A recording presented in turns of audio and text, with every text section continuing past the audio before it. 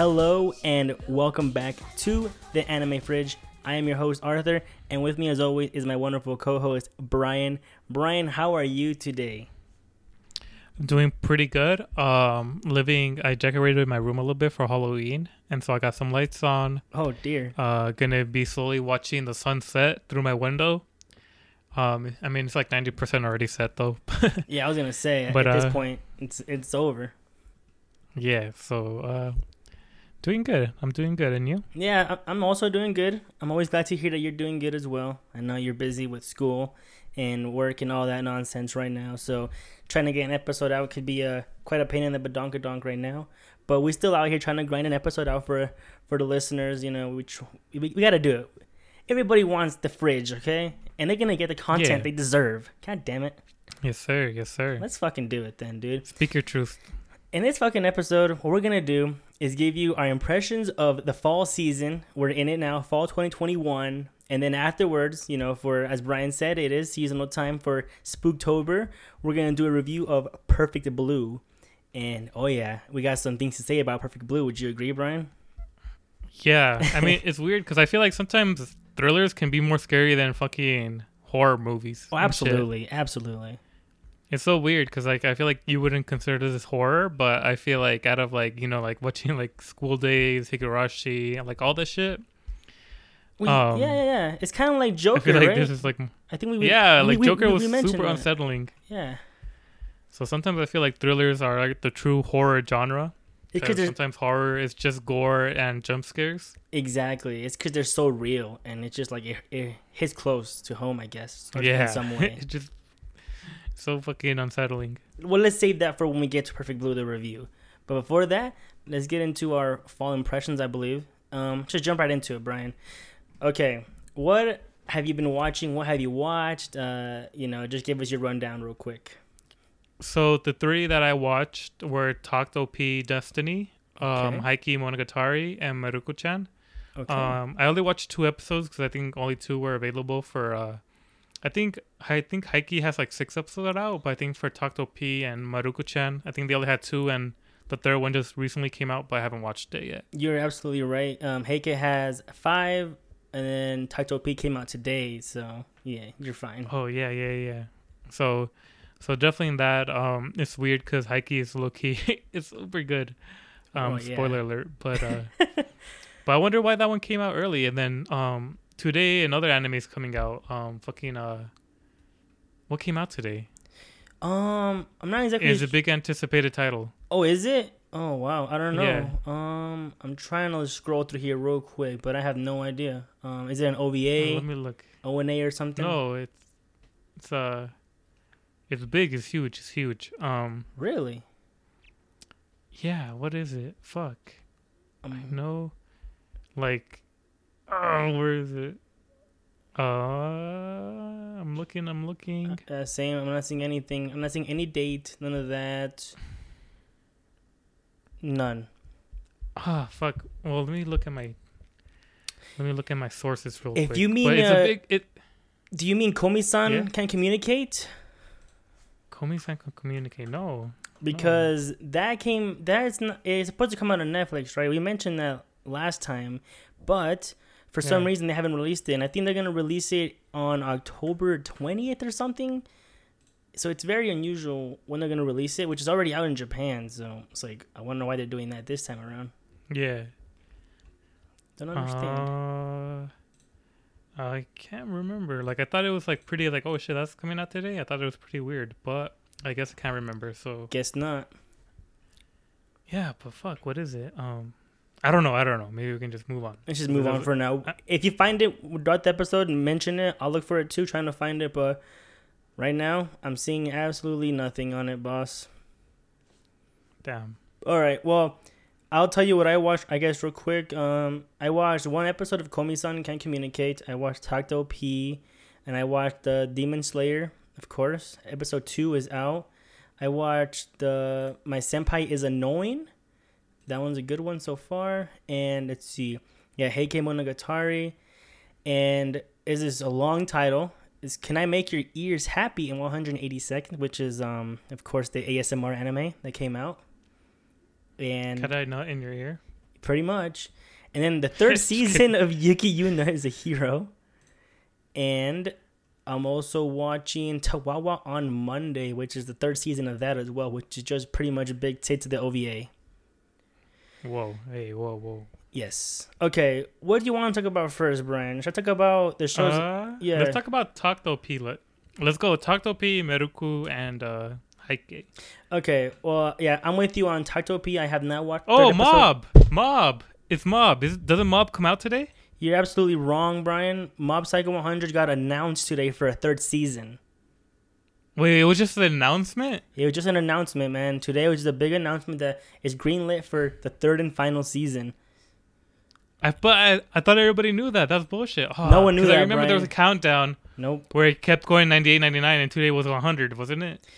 No, I don't know, but maybe that was the countdown to the announcement. But no, it was never confirmed. I thought it was coming out. No, never confirmed for the longest time. Everybody thought it was over. Go read the manga, and that's what I did. And then, I think I mentioned this before too. I feel like a whole third season for the last part of the manga is maybe too much. Cause it ends pretty quick. I think about. Is it almost over? No, it's over. The manga's over. So the next season is gonna be the ending of Mob Psycho. So if any time at all to get into it, it's now. Like it's gonna be there, done. It's better than One Punch Man. It's such a great shonen where the character actually grows, and quickly too, not just like Naruto 800 episodes and he finally grows. It's a good one. Well, Naruto doesn't even grow. He just stays the same. Yeah, it's true. That's true. Wait, so what? Okay, so on another note, what are they doing for Hunter x Hunter 10-year anniversary? They're gonna continue the hiatus to celebrate. Because I see here unveils 10th anniversary visual action adventure anime series. Is it just literally this photo of them with like the 10 years and going in Killua just holding up this 10? Is that it? Probably, man. I mean, if they're gonna do anything, it'd probably be a fucking movie or something. If they announce a mobile game, I'll get pissed. I mean, seriously. Why? No, I don't. We can get Killua naked. I'm not because I don't want to. Because I know I'll play it. Hisoka naked. I know I'll play it, and I'm done. Too many gacha games. Too many gachas. We can get Hisoka naked, Hisoka wet naked, Hisoka's butt cheeks, Hisoka's his bungee gum edition, hair down. Bungee gum, thong edition. All right, calm down. All the different naked version of Hisoka. I saw like the Sword Art Online version of the fucking gacha game. Yeah. And I don't know. I feel like it's gonna be like trash. I don't know. It's like I remember I mentioned the thing about Genshin, and Sword Art has the same problem where I hate that you have to roll for weapons sometimes. That pisses me off, and Sword Art has that problem too. It's not. Really? I think Sword Art is much worse, where you need to get the weapons. Like Genshin, if you have them, it helps a lot, and you get more damage. But I know Sword Art, you pretty much need them, and no, fuck that, dude. I want to roll for just servants, and that's it. Yeah, nobody wants to roll for fucking weapons. It's so unless you're a whale, but I mean, come on. But even like if you're a whale, you don't want to be spending your money on weapons. That's true. I think they do because they have to, I guess. But anyway, shall we get into Tokto P Destiny, Brian? Yeah. Okay, so episode 1 to 2. What'd you think? Impressions, all that. This is done by Studio Madhouse and Studio Mappa, which is what caught Brian's eyeballs, of course. And it's an original. Its genres are action and fantasy, and the theme is music, which, like I said before, it's weird. They have themes now, which is very odd. But yeah. All right, Brian, what do you think about this show going in? This is pretentious shit. Nah, I'm just kidding. Okay. I mean, that's what I'm kind of scared of, that it's gonna like devolve to. Okay, yeah. But I mean, honestly, the first episode was pretty good. I mean, they kind of like introduced a world where Colette is like a fucking, like, I don't know what she is, but she's kind of robotic. She kind of, I wonder if she has the same voice actress as a voice actress who plays the deadpan Lolly from Monogatari. It sounds like her, but I don't think it is. It's not her. Maybe. No. But so we have Colette, right? And she's a Cosette. I think maybe her name's Cosette. I don't know. But you know. And then you have the guy. He's kind of pretentious as fuck. Oh yeah, he's definitely pretentious. Yeah. Yeah, I kind of don't like him. Hopefully, like, I'm kind of scared that's going to be like that one anime where the dude loses his mom and he was like a piano player and he finds like this like girl who's like playing like I don't know some flute in the playground. What anime is that? Wait. Oh, Erased? No. Wait, say that again? I don't. Okay, so this dude he plays piano, right? Okay. And then apparently he doesn't perform no more because his mom died or he has some sort of trauma. Yeah, You're Lying in April. I feel like that's like the most like pretentious incel shit ever, and hopefully, oh no, this doesn't like devolve to that. But I mean, it has the potential because I hate how angsty he is. But in the second episode, he was way better because he actually did show up. He wasn't like super angsty, but I just hope because I feel like I don't know. Sometimes with like music shit, I feel like it gets like really like pretentious and shit, and so yeah, I can agree with that. It's like if you his main character like I get why he hates the person he's with because it resembles a childhood friend, blah blah blah. She has no emotion. He's all mad. I'm edgy. I'm mad at everything. I want to play a piano. Leave me alone. I want to play a piano on this fucking window over and over again. It's like, okay, dude, like we're trying to save the world here, I guess. I don't know what the world is yet. It seems like it's just like anti-music world kind of, it's very odd. It's the Quiet Place anime edition. Jazz edition. It's like Jazz edition. Yeah, sponsored by Lucio. But I don't know. Like, I'm liking it. I guess me too. Like, I think the art style looks great. Like yeah, definitely. The animation is great. It's all so far good. The voice acting is good. It seems like they have everybody so far seems to be very one dimensional. You have the girl that Anna, she's talking, no one listens to her. Oh, listen to me. That's been her joke. Yeah. And then you got he's tagged as a fucking edgelord, and then Destiny just, I need food. I need food, sweets. So yeah. Maybe when they introduce the other characters, I think they're gonna get into some kind of tournament. It seems like, right? And I don't. What are they gonna do there? They're gonna adjust they're gonna tune her. It's like, what's happening? Yeah. I don't know yet. It could get good. And I think it might. It's an original, so I don't think we're gonna. Oh, really? Yeah. So I don't think we're gonna end in a cliffhanger, like a manga bait or a light novel bait. So I think we're gonna get. It's gonna either end really well, or it's gonna end, stupid as hell. So it's gonna be. Is it too core? I'm seeing right here that it's not confirmed. Or well, I guess we'll see later on if it ends in like in a cliffhanger for like the second season or whatever. Yeah. But I mean, I think so far it's okay. I mean, I can feel it. I can feel. I mean, I don't feel. I can see it like being like good in the beginning and then slowly like going to shit. Yes. Kind of like I'm getting that vibe. God of High School. Yeah. Or whatever. Oh yeah, true. Like because God of High School, it was fucking beast for like fucking 3 episodes, and then I don't know what the fuck happened there. Yeah. I think there's promise because I don't completely hate Talk to whatever Ashana. I just barely. They called that girl Destiny here, but I thought her name was Cassette, and so it's Talk to OP. Who's OP then? The car. I'm just kidding. Yeah. So I do like Talk. I do like Destiny. I kind of like Cassette more in the second episode where she's like more human. Yes. Instead of just being like, so deadpan. And like robotic. Of course, the ideal Japanese girl, right? Yeah, and then Anna, I feel like her problem is that for being the straight woman, she doesn't have glasses. She hasn't learned nothing from fucking Gintama. She needs glasses if she's gonna be the straight woman. How dare she? So, because I feel like that's essentially her fucking role, where like she has to like get everybody together and like, serve the punchline to the jokes. And I mean, she's all right. She's okay. She's fine. And we have only 3, like you said, just 3 characters so far. We're gonna get episode 2 barely. I think episode 3 is out today. After this recording, I'm gonna probably go out and watch it and then see what we got. And if it really bugs us, we might not continue. But I think for now we should continue this one because I think it's fine.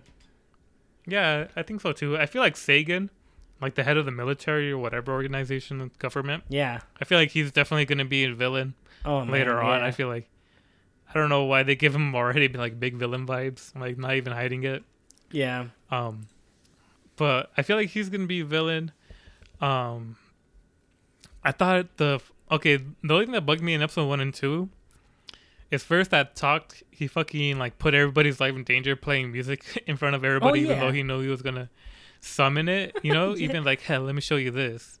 Oh like my God. even like, cause he knew he could be like the monster or whatever. Right.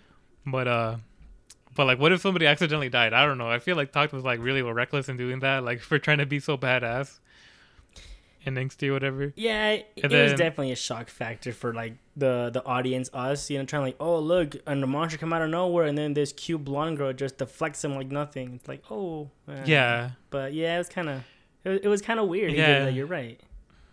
And then on the second episode, when they're playing the festival, like, why didn't the government know that the fucking aliens or creatures would attack if everybody's held playing music? I feel like they already knew about the world. Why did they get like shit on so bad? I don't know. It makes sense to me. It doesn't make sense because also in episode 1, at the end of it, when they clear up all the monsters, like, okay, we can now play the jukebox, everything's cleared out. How the fuck do they know it's all cleared out?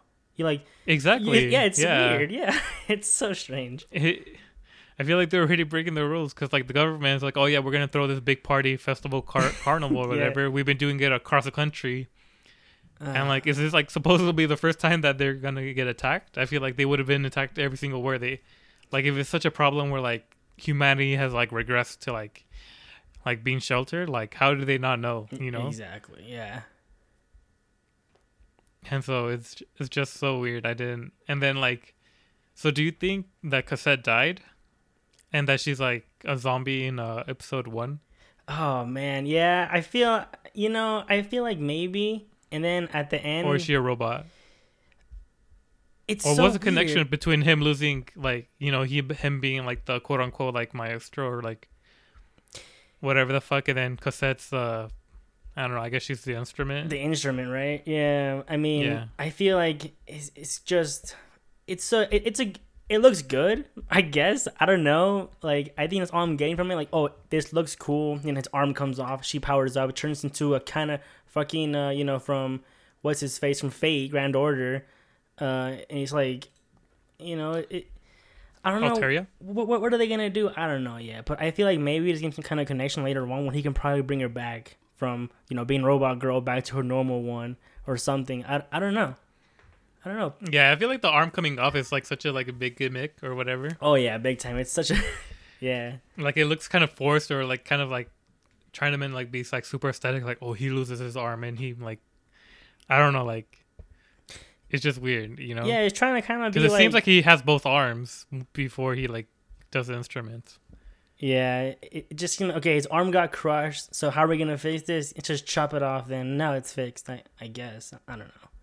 Yeah, but didn't he have both arms when he was playing the piano and shit? Well, yeah, but yeah, I guess you're right. That's weird. I don't know. Cause like, but also we have, sorry, random burp. But we haven't seen the, whatchamacallit? We haven't seen the next episode, so maybe they like they explain it more, but yeah, I hope so. Like, I don't know. Maybe the power in his arm transfers to her. I don't know, something like that, possibly. I don't know. Yeah. We'll find out. But for now, we'll keep watching it. Yeah, I mean, definitely. I feel like today's game is like, we're going to keep injecting this, or are we going to eject? And I feel like this is going to be an inject for me. Oh, you want to make new words for the podcast. Okay, I like it. Let's inject. Okay. Yeah. And I guess we can move on to our next one, which is Meiroku-chan. Okay, Brian, I have a confession. I did not watch this. You slut. I know. I did not watch it. I totally forgot to. And yeah, so it's going to be all on you, man. It's going to be whether you want to watch it or not. So give us your impressions and all that. I'll carry this. Carry bitch. me. Okay, so Meiroku-chan, it's honestly, I have no idea what to think about it. Oh. It's like, it's weird because I feel like, I don't know if it's a studio or like source material. I don't know what it is, a source material. Okay, well, let's break it down. Okay, so it's it's from a manga, our favorite studio, Pushone, funded by Giorno Giovanna. Oh shit! And then, yeah, I mean, I guess it's just a manga, and then the genres are comedy, horror, and supernatural. Okay. And so let me break it down for you for like episode 1. All right, so episode 1, you get introduced to Miko, the main character, and I mean she's just like kind of your regular like high school girl, Right. and she's just living her life. But like when she goes to a bus stop, for some reason she's starting to see ghosts, and it's pretty funny because like right now like she's like totally like ignoring the shit out of her because like ghosts would pop up and like, could you see me? Could you see me? And then she just like stays there frozen and like with like eyes like, I mean, tears in her eyes, and just like tries to ignore it at all. Oh, okay, and, like, yeah. And then she's like, oh shit, I don't know what happened. Like, you know, like I've never, this never happened to me before. And so essentially that's what happens for episode 1 and 2. I mean, the beginning of the episode 1, she has this charm, right? Which I think is it's related to her, like all this supernatural thing. Okay. She has like a weird charm, like kind of looks like it kind of looks like a doll, but like kind of like, you know, imagine like a horror doll, shit like that. Yeah. And it's her charm on her backpack, right? And so that's why she stayed late after school, because she left school, but she went to go back to get it, and yeah, then after she got it back, that's when she started seeing all these ghosts, and so essentially that's what happened in episode 1 and 2. Nothing really. I think episode 2 is just kind of weird. Like nothing really happens. It's just like the continuation of episode 1. Yeah. But yeah, it's like really lewd. Oh, yeah. Episode 1, like there's like a million butt shots of Miko. Like I feel like they try to like like really? squeeze it in like every like 10 seconds. Yeah, there's a lot. Like it was kind of too much. It doesn't say etchy here. And I'm surprised though. Okay. No, it's etchy, bro. Wow. Like there's especially with Hana or whatever, her orange hair friend. Okay, yeah, I can see that happening big time. Yeah, I feel like, why do they do that? Like, because I feel like it's a similar character to Is she like an that idiot one girl type? from Kill la Kill. Oh, okay, yeah, that she's like the Genki girl that gets lewd, huh? Okay. Yeah. She's like more busty or whatever. Oh man. And so she gets looted a lot. But yeah, I mean, so far that's like essentially what happened. I mean, it's pretty funny. Yeah, I thought it was funny. I mean, hopefully like the whole like gag where like she's not pretending to see the ghost so far. Yeah, I was gonna ask you about that. It doesn't continue. I mean, I'm gonna see what's episode 3, but I mean, so far it's funny. It's not bad. Miko's really likable as a protagonist, and Hana's okay. We haven't met Yuria. She's kind of mean, the blonde-headed girl. Oh yeah, okay, I can see that. Like yeah, a tsundere? so she's just like a tsundere. Well, she hasn't had any lines, but like okay. She's just kind of been like there in the background. Like Miko was walking on the hall with Hana, then Yuria just like pushes her away, you know? I got you. Yeah. She's like, what's that bitch's problem? But like, since we see her in the fucking poster, you know, we know that she's gonna be part of the story, and then her design, obviously. Yeah. But I mean, aside from that, it was like really uneventful. But I thought it was like a good, like, I mean, like it's something to turn your brain off to. Like, okay, it's a comedy. I think it's more comedy than horror. Yeah, the way you make it sound like, for sure, it sounds like it would be, because she's ignoring all the horror stuff, and I can see that being funnier than it is scary. Yeah, no, it is really funny, and like there's not a lot of jump scares. Like I think at first when you see the face, like the way they draw the ghosts, you're like, oh shit. But then after that, like it kind of loses like its effect on you. Well, like, what do you think about the art and animation? Do you think it works, or is it kind of like a Junji Ito effect? Where, because I'm seeing like some manga panels here on Google, and it's much scarier on the manga. Like, it's so creepy, and like, you know, of course, I think black and white just does horror better anyway. And then just adding color, just, you know, what do you think about that? Kind of like, is the art style good? It's Studio Passione. It's not the best of the studios, you know. Are they doing okay with this? Because like, the art style, I think they're doing okay. Hey, go ahead. No, sorry, you go. So like the art style feels like a cheap hentai from what I'm seeing here. Like it really, like it's just the character designs look like, you know, hentai characters, just because like, really, yeah, like in the manga I feel like they're more alive, I guess, because they look more unique. Like I've seen those character designs a lot of places. These characters right here, especially Miko, the main girl, she's like a generic hentai character. It's absurd.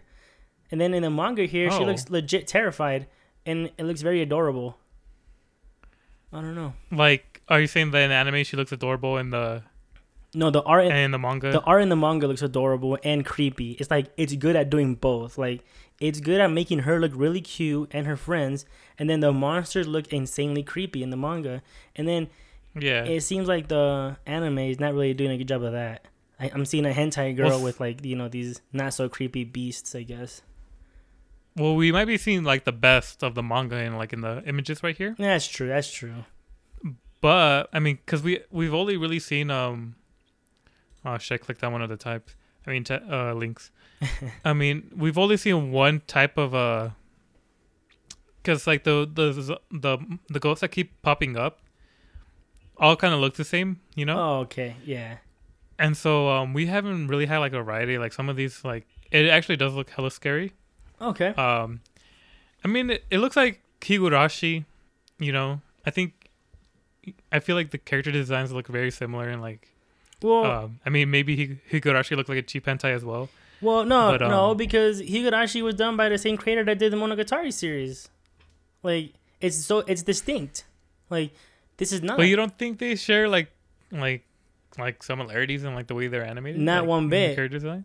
Well, like the way they're animated, I don't know. I haven't seen the move yet, but the art I'm seeing here in the cover photos and some of the pictures, I feel like no, because if you look at the Higurashi, they all look like freaking Monogatari characters. Right. Well, I mean, the animation, I mean, it's not bad. Okay. It's not great either. Is it? And then the characters, I mean. Yeah, is it better than Higurashi? Like, that's the real question there. Is it better than Higurashi? The characters? No. Like, I think the character designs look better in Higurashi. Well, I mean, how it moves, I guess, is what I meant to ask. Does it how it moves? I think it's like the same quality, I'd guess. Okay, so it's, it works. As long as the story is good, yeah. I can probably sit through it. Okay, then. Yeah. And so I think it's probably going to be ecchi. No, I think that might be why, like, it looks like a cheap hentai. Okay, yeah, okay, perhaps. Because it is really ecchi. I mean, I don't know. It's weird because, like, yeah. Honestly, I think thinking about it, it kind of does remind me of cheap hentai because in the second episode, we have Ghost that latches onto Hana, and it's kind of like very tentacle-esque or whatever. Oh, nice. And then so Miko's trying to not see it so it can go away from Hana. Oh. But Hana follows her to the nursing room, and then like they have like their entire scene there or whatever. Yeah. And then the nurse comes out and then I guess like the monsters saw her as like more like like like I don't know, like I guess I don't know how to phrase it, but like like porny, right? Oh, okay. So like well and down, and so like the monster goes over to the nurse, and then Miko and Hana just leave. Wow. And so I don't know, maybe it is kind of cheap hentai vibes. We'll see. We'll definitely see. I feel like it can go either way, kind of like Takto P. Okay. But I thought it was funny. Okay, as long as just a little too ecchi. As long as it was funny, I guess it's supposed to be funny and it's working for you. So, would you pass it? Are you gonna inject it or reject it, Brian? I'll probably inject it for a little bit longer. Maybe a little like squeeze of the plunger, not too much. Okay. Because I feel like it can go down pretty hill, but so far I thought it was funny. I think in episode 3, if they continue the same gag without like progressing it, it's gonna get stale real fast. Okay, then for now, I will not watch it until you tell me to watch it. And you'd be like, yes, I'll pass this, and then I'll be on my way to pass it. Because if it doesn't pass, we can always watch Komi-san Can't Communicate instead. Because that's one show that I do want to watch. Okay. So if you don't like it, we can always back up with Komi-san anyway. A more popular show anyhow, so. Yeah, for sure. Okay. Then let's move on to the best anime of the decade already, maybe? Just kidding. Whoa, chill, bro. No, I'm kidding. All right. So this one is Heike Monogatari. So this is done by, of course, Science Saru. If I didn't hype it enough last episode, this is also it's a book, so not light novel, no bullshit, and the theme is historical, and it's licensed by Funimation, which it's starting to get real hard to not get a Funimation account, isn't it? Because everything's just Funimation, man. Fucking hell. It's so annoying, bro. Like, I hate Because Maruko-chan is also on Funimation, and so it makes it really hard. Yeah, a lot of shows are on Funimation. I know my senpai's Annoying is on Funimation. So I really hope with this merger now, they hurry up and put everything on Verve again. Like, put Funimation on Verve like they did before. That'd be so nice. Just give me one spot to watch everything. And now, if they want me to pay $15 for that, I'd pay for it. Fuck it, dude. I'm done. But... Yeah? No, okay. No. Well, how do you watch Funimation shit? Well, you gotta pirate it, I guess. No other way. And sometimes Hulu gets it. Sometimes Hulu. It's so weird. Yeah, I mean, I don't know what they're doing, but okay. Anyway, let's get back into this show. Heike Monogatari. It is, as you guys know, directed by Yamada Naoko, which is an absolute beast and a god. She's a monster when it comes to anime. As you guys know, she has done nothing but great things with Hibiki Euphonium. Anything KyoAni did, that's amazing. She has touched a little bit of episode directing, key animations and some things, whole on directings like San Euphonium. Point is, she's great. And another point is it's done by Science Saru, like I said, which is another great anime studio, which is pretty much Masaki Yuasa's studio, which he has done nothing but amazing works. Brian has seen, oh my goodness, Keep Your Hands Off Eizouken. That's what it was. And Keep Your Hands Off Eizouken. Right. And Ping Pong the Animation, Devilman Crybaby, all good shows. Nothing but good shows from Masaki Yuasa. So her coming to this studio was great news. I thought it was, I was a little bit worried why she left Funimation, but I want to be positive about it and say it was, she wanted to move on. And I think that's okay. So. And I think she's already doing a great job. No doubt, dude. No doubt. As a female director, it's rare. First of all, I think the last show we watched that was female director was what was that show, Brian, with remember the whole sex thing with the teenage girls? Oh, School Days? No. It was a recent, not recent, came out I think 2 years ago or a year ago perhaps. Oh man, I have to try to find it. But it's with the teenager that loves trains and he had like My Neighbor Boboro. And Our Maidens and Savage Season. Thank you. Yeah, that was the last female director I think we watched. So, bro, honestly, I feel like the best anime comes from women. I like dead ass. Well, I would say a lot of manga as well, but I wouldn't say anime because it's just so rare. Yeah, well, I feel like when they do have the chance, like they hella knock it out of the park. Like obviously. The biggest one is Full Metal Alchemist. That wasn't a female though, Yeah, she read it. Well, isn't it a female mangaka? The mangaka, but you said anime, so my bad.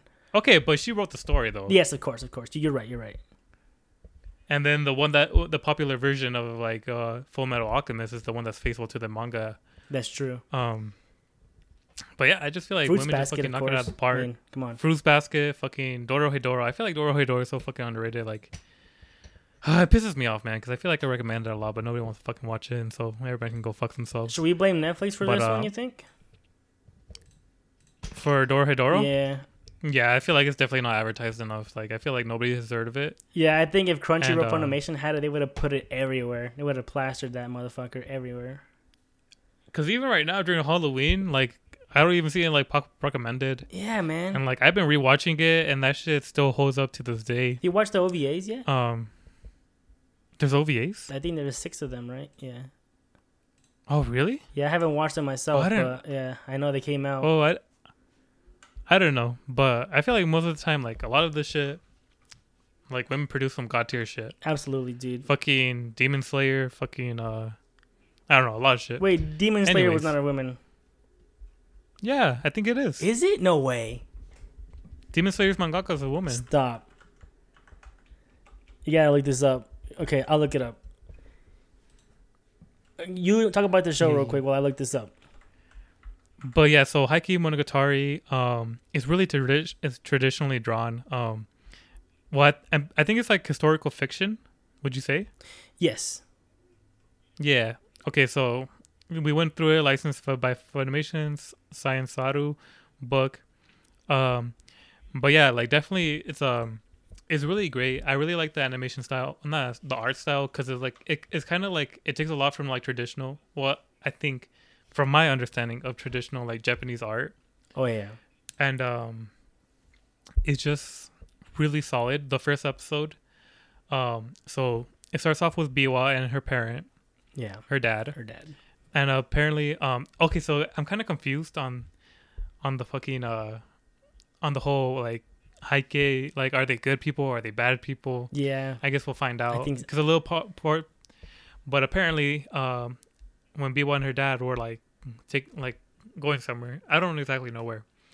They see some little boys in red, and they're running towards this house, and they like get the guards or whatever, and they end up killing them for talking bad about the Heike family. Yep.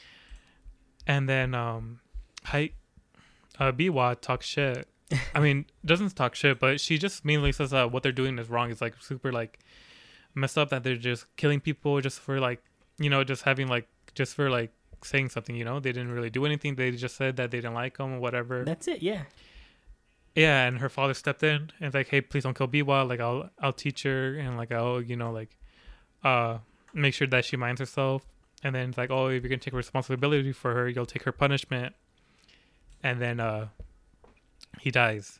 Yeah, he gets. And so I don't know how Biwa makes it, but somehow she goes to the estate and she's just like playing her musical because she loves playing her instrument. Yeah. And then I think his name is Shigemori. He's one of the sons of the Heike family, and he's often known as a conscious because I feel like the Heikes are like low-key like hella fucked up. Like they're like a really powerful family. Like I think they were saying that they control like 50% of like the like 50% of the states. It's a lot, dude. Yeah. Like they're like the elected officials, and so it's like they're a really powerful family. Yes. And so they don't give a shit about anybody, and they're kind of like really cocky that way. Yeah. But you have Shigemori, who's like really nice, and okay, so they have a thing about eyes too. I didn't mention it. Yeah, BB was heterochromia, right? Yeah.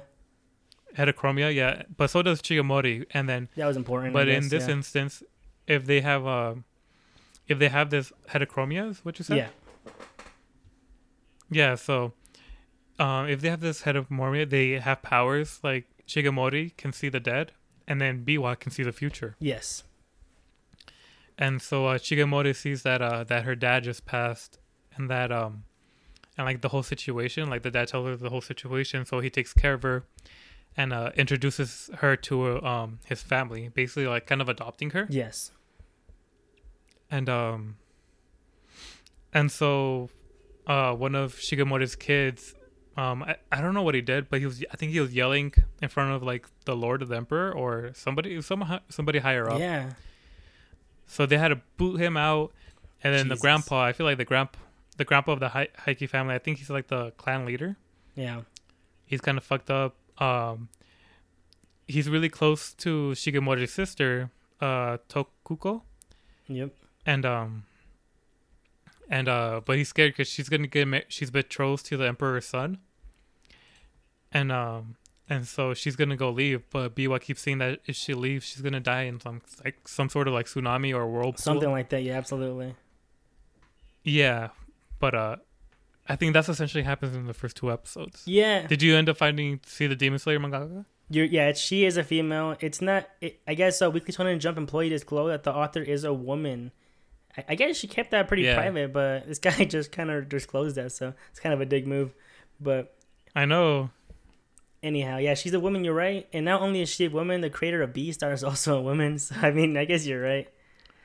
Yeah, but Beastars might go off an edge because I feel like Beastars is like really cool and interesting for the first 2 seasons, but like who knows what's gonna happen? So yeah, fair enough. But I mean, so far it's really great. They have good stories and good worlds. Fuck it, dude. A lot better than these men that all they do is long title, light novels, and boring. Anyhow, well, the only thing that I see is I feel like they write like really good characters, and I feel like sometimes like also like Land of the Lustrous, but I just feel like they're really good at like writing characters because sometimes I feel like women like we have like our Sakuras and like all the shonen women who like get a lot of shit. That's true. But I feel like when women write it, like we have both genders that are really well written, and it's not like really one way, Yeah. Like I feel like the character games are just on point. They just really know how to write characters. They're way better at it for sure. They're not a fucking Sword Art Online, you know. No one's that level. But and Toradora. But okay, anyway, so yeah, go back to our regular scheduled programming. So you wonder why she doesn't tell Tokuko, hey, don't leave. If you leave, you're gonna drown, right? You wonder why she doesn't just tell her, but I guess she's a kid, and so you only watched episode 1 and 2, right, Brian? Yeah. Okay, well, I won't get in further than that, but I'm in episode 5 now. I'm really enjoying the story. It's getting insane. Things are happening, and there's I don't even want to say anything. I guess you can kind of, I'll mention it a little bit here. Biwa doesn't seem to be aging at all. Like, she's not growing up, Like, I thought that was strange that her father passed away, and how much time passed before, she got into the estate. I don't know. That wasn't really clear. Has a lot of time passed? I don't know. From the first 2 episodes? Like, I don't know how much time passes, but the kids she's hanging out with, like, you see them age, and she's not really aging. So, I don't know what's happening there. And they do this very cool thing too when they do these very artsy kind of moves where you see Biwa is doing like a super traditional Japanese kind of singing, like yee-haw, that really high pitched kind of singing voice. Yeah. And it's beautiful. It's Aoyuki doing it, and it's great. Just a good job. Bro, Aoyuki carrying this shit. Dude, she's crazy as hell. Hopefully she gets some rest after this, because she's been in so many fucking shows, dude.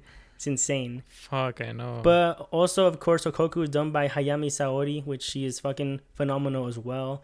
And there's a scene in episode 3 where I think Shigemori asked him... No, Tokoku asked Biwa, hey, can you see the future? Because I guess somebody told Tokoku that she can see the future. And she's like, no, I can't. She lies to her.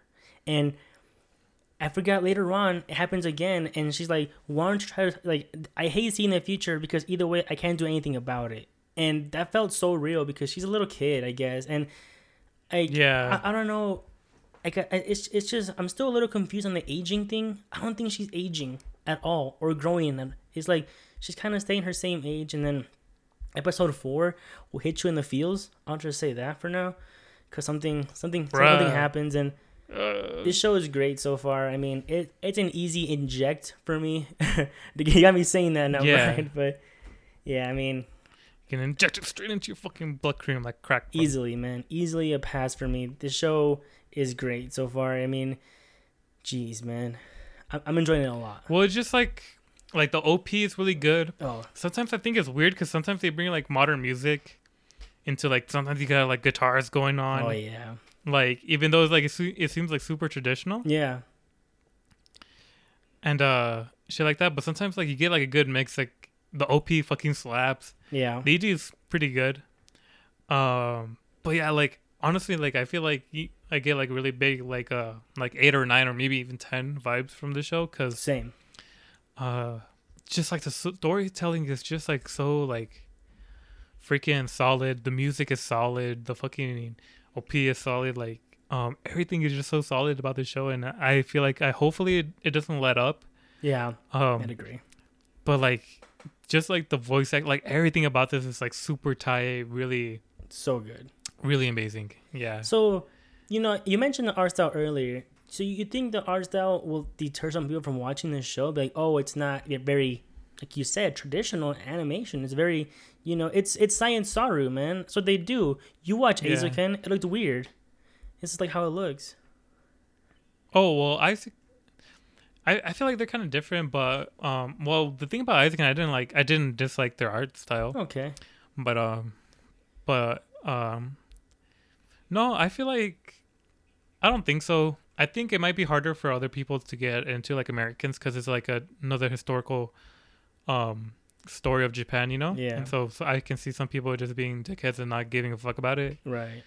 And so, but I feel like, because like that one Ghibli film Kaguya, yeah, the leaf cutter, the bamboo cutter, yeah, the bamboo cutter, yeah, the princess.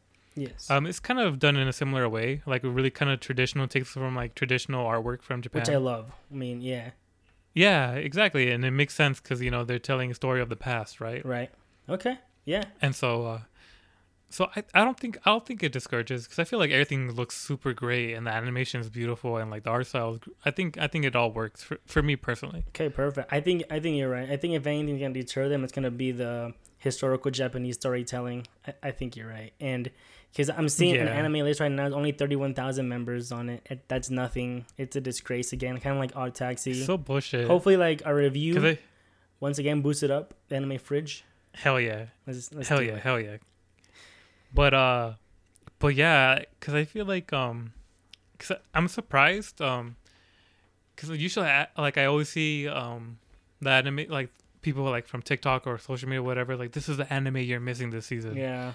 And surprisingly I saw Haikyuu because I feel like everybody was gonna be on the dick for Tokyo P because it seems like kind of like I don't want to say bullshit because I feel like it's fucked up, but like, I know, dude. But just kind of like the pretentious shit, you know, that people hella end up liking, you know.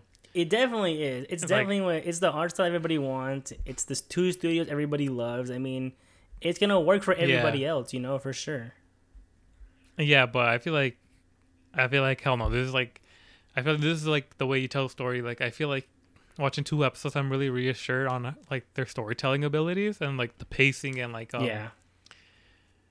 just everything is just so cool. The only thing because I'm a little confused about like the whole like situation. It's confusing, yeah. Because I don't know like all the families. I didn't know that one older guy was like the emperor or something like that. Like he was like super really like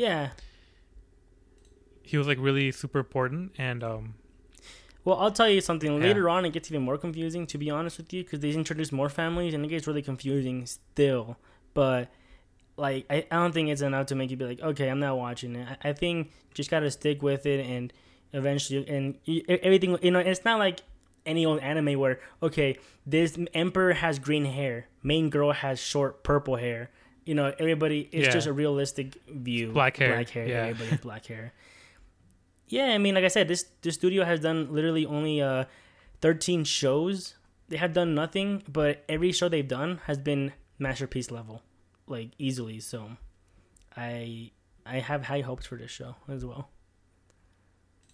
Hell yeah. Okay. Oh, they did ping pong? Ping pong. Oh shit, I didn't know. I told you, man. This is the studio. I thought another studio did Isaac-kun. Nope, Science Saru did. Masaki Yuasa, the GOAT. They've only done one bad show. They did Star Wars? Tokyo Sinks. Oh, they did Tokyo Sinks? Japan Sinks, my bad, yeah. Japan Sinks? Damn. Nihongo Chibatsu 2020. Yeah, that came out during the pandemic, so I blame it that because it just looked really bad. And the deaths were just hilarious, to be honest with you, dude. That's how bad it was. Yeah, I'm surprised they got a Star Wars thing so like off the bat. Oh yeah, man. I mean, I don't know. It's gonna be good, maybe. Because I feel like that'd go for like I don't know Ghibli. Because like I feel like it'd go for like a Madhouse. Since they've done a bunch of Marvel films. Yeah. Well, just because they already have ties, you know, and I feel like Disney's kind of exclusive with like their animes and shit. That's true, yeah. But damn, yeah. I mean, definitely a hard inject. Yes. Full plunger heroine, like Jesse Pinkman levitating. It's so good, and I'm just really excited about it. Like honestly, because I was kind of scared. I think I was telling you that I hate those fucking seasons that are just so fucking jam packed. Yeah. That you don't know what to do afterwards. Yeah, absolutely. And so maybe there's a good crop. Hopefully Tokyo P doesn't like turn sour or Meroku. I mean Meroku just I feel like it's kind of a trash anime I feel like that's kind of the perfect thing for like Meroku. I feel like it might be like a trash anime that people like love hate. Okay, yeah. You know? But like I feel like Haikyuu I feel like they're gonna make up a big majority. I think I'm gonna have like a regular rotations on Saturdays. Yeah. Probably watch these 3. Maybe look at a different one like Komi-san or I hear a lot of things about Platinum End. What do you think about Platinum End? Yeah, people say it's gonna be like the hit of this, you know, like the gem or whatever, but I don't think it can be a gem when there's a manga and people already know about it. You know, like oh yeah, so, people aren't raving about it. So I don't know. I mean, I feel like it's fine. It's a manga. Signal MD is kind of a mid kind of fucking studio. They don't do much, dude. So I don't have. There's nothing here that I'm like, yes, let's go. They even made that Fate movie that was apparently garbage. So it's like, yeah. Oh yeah. There's nothing here. That's even like the cover photo. I'm not intrigued at all. Like angels and guy with white hair. Yeah, whatever. I feel like it looks cringy. Yeah. It looks kind of like that one 2 Year Eternity. That's pretentious right there, if you ask me. This show, Planet Man. I don't know. I can't, dude. I can't. Because I feel like there's some that like hella take themselves too seriously. And that's the problem. Oh, and I watched a little bit of the Ways of the House Husband Part 2. I think it's only like 8 episodes. Thoughts? What's up? Give me your thoughts on that real quick. Oh, yeah. It's pretty good. I mean, it's like continuation. I mean, I was hoping they might have like taken the L and just changed the art style. They didn't, but it's a director. I'm telling you, it's just how they do it, and they think it's funny. They think it's great, and no one stopped him. It's George Lucas. No one's stopping this person. Whatever. Yeah, but I saw 2 or 3 episodes. It's pretty good. It's funny, right? Yeah, it's funny. I like it. That's all that matters, I guess. As long as it's funny, I guess it's gonna sell. So, very good. Yeah. And of course, Agretzko is coming out sometime in December. We're gonna watch that. Oh yes, let's go, baby. Let's fucking get this fucking bread. I'm excited. All right, I'll give you my quick impression of some of these shows. Okay, real quick. I'll shotgun you. Shaman King has finally gotten good. It was extremely boring. I feel like hated his own fucking show. He's like, oh, it'll work out. I'm like, shut the hell up. He hates his own show and he hated it. And it's finally getting good again. Watch it 2 times speed. You need to watch it in that speed to get through it, in my opinion. Or do what I do and just jump in when it's good. And if it's not good, just jump out. There you go. Yuki Yuna is a hero. Season 3. It's more Yuki Yuna is a hero. Once again, cute girls being cute, but getting thrown into dangerous situations that is unexpected. It's great. Amazing show. The ASMR show, it's kind of unfortunate that it kind of exists because ASMR already has a rep of being like, sexual, blah, blah, blah. People that just don't know about it. People all assume it's like sexual, but in reality, if you're into ASMR, you're probably into just like sleep and relax. And this show is not going to help at all. Yeah. Episode 1 was extremely sexual. The girl was doing some crazy loud moans, like, ooh. And she's like, it sounded good, though. I'm not going to lie. They made good sounds. She was whispering and, scratching the headset, I guess. Whatever, dude. It won't help. Was the voice acting on par to Bishonen, the pretty boys? No, not even close. Bishonen had much better voice acting. Bro, the dub is actually... I saw the trailer for Bishonen in dub form, and it's actually pretty okay. Brian, please don't say this to me because they're gonna make a Monogatari dub, all right? And we're gonna all hate it, and I'm gonna hate you for even saying. Oh fuck no! Hey, whoa! You're getting too far there. I feel like Monogatari will never work in dub just because like there's so much Japanese references and wordplay. Yeah. That just I feel like Monogatari just like kind of deconstructs like the Japanese language. Yes, I agree. And I feel like it's just not gonna fly in dub. Yep. I agree. I hope not either. I don't want it. All right, next one is... Yeah, but Bishonen was pretty okay. Yeah, all right. It's passable.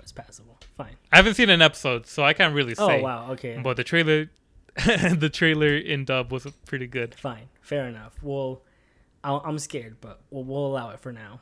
The next show is Senpai ga Uzai Kohai no Hanashi, which is My Senpai is Annoying. It's the one I mentioned before with like the lolly girl and the big senpai, and she's trying to... She literally in episode 1 she got child zoned. It was hilarious. He was like, yes, hopefully I have a daughter that's just like you. I'm like, oh. It's pretty funny, and this show is funny as hell, and it's done by Dogo Kobo, which they do good stuff, and they've been going downhill lately. But once again, this show they're back up again. They're funny. It looks great. We're back at it again, and. Of course, Komi-san, I watched only 1 episode. I want to wait for Netflix because I want to support it on Netflix because they're going to do weekly releases. So I'll support it on Netflix when it comes out. But episode 1 was good and it looked amazing. It's just been postponed so many times. And it's done by the same studio that did All Taxi. Yeah. Wait, but so if it's like releasing weekly, why isn't it already releasing? That's what I wanted to know. Like it says right here, October 7th. I went on Netflix and it said coming out October 20th to 21st, something like that. So we're already 2 weeks So it's not behind. A Netflix jail. It's still a Netflix jail, but maybe it's gonna come out weekly from then on, which would be fine. Just a slap on the wrist, I guess. Like here, wait 2 weeks still. I don't know, but I think Netflix still wants to release everything, with Spanish subtitles, Japanese, English, German, everything at once. So they want to wait at least 2 weeks maybe to get it all done. I believe that's the case here. But you know what's bullshit? Yeah. Sometimes they don't even offer that. Like, I used to think that Netflix always does like different subtitles, but sometimes it's not even like. Sometimes they only have like 1 or 2 languages. It's true. Sometimes they do that. Like I watched the Witch movie from like Studio Ghibli, and they only had it in English dub and nothing else. I'm like, okay. Yeah, exactly. So what the fuck the point is the jail if you're not gonna get all these like? Because I feel like that's like would be a benefit, you know, if they have like all these translations. But the fuck. If you're not gonna have the translation, why the fuck are you waiting for long? Just send that shit. I think it's 100% licensing issues that when they do it in Germany, it's only in German dub and that's it, or something like that. You know, I feel like licensing is so fucking finicky and whack that that's probably the case.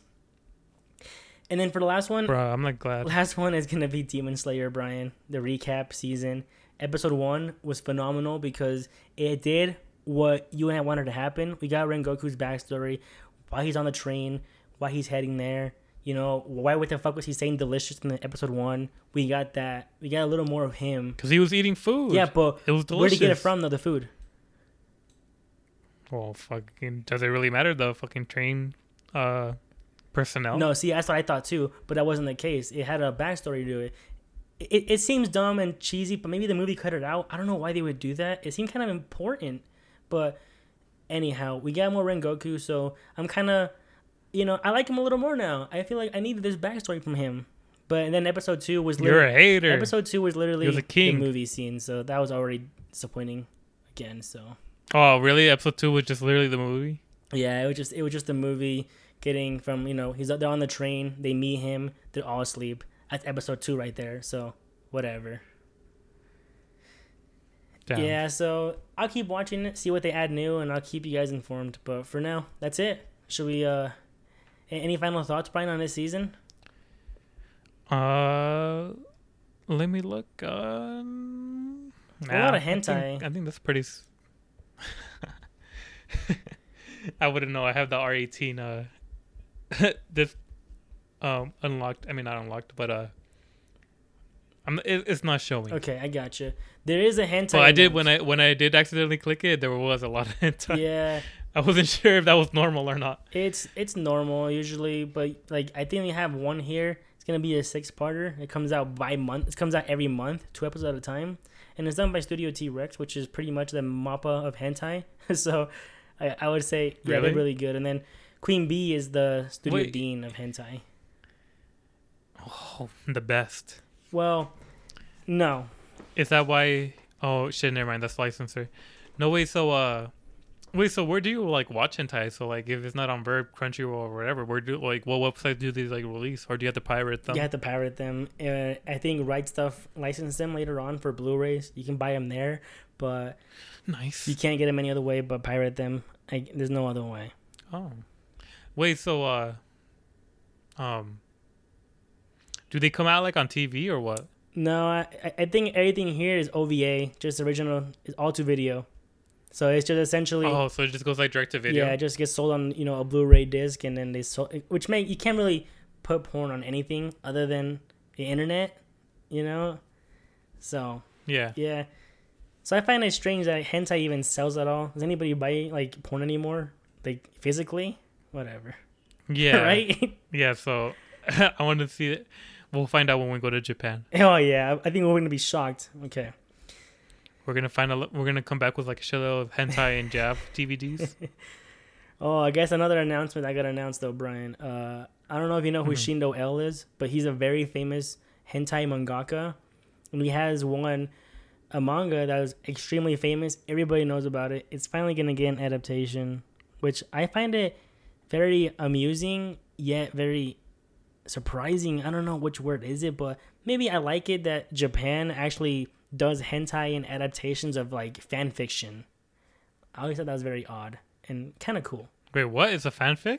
Well, yeah, it's like a doujin. It's like, you know, people that draw like Fate Grand Order fan fiction, but he does like... Oh, so he's like a famous doujin artist. Yes, all original work, and it's a horrible, horrible hentai though. It's like horrible in terms of this girl does drugs and then, you know, she spirals downwards, and it's a horrible ending for her, let's just say. He's a horrible mangaka like that. He never happy endings with him, dude. I wouldn't know. I don't read that smut. Okay. Yeah. Okay. All right. Shall we go on to our review of Perfect Blue? Yeah. Okay, Brian. Perfect Blue. This is a movie, obviously.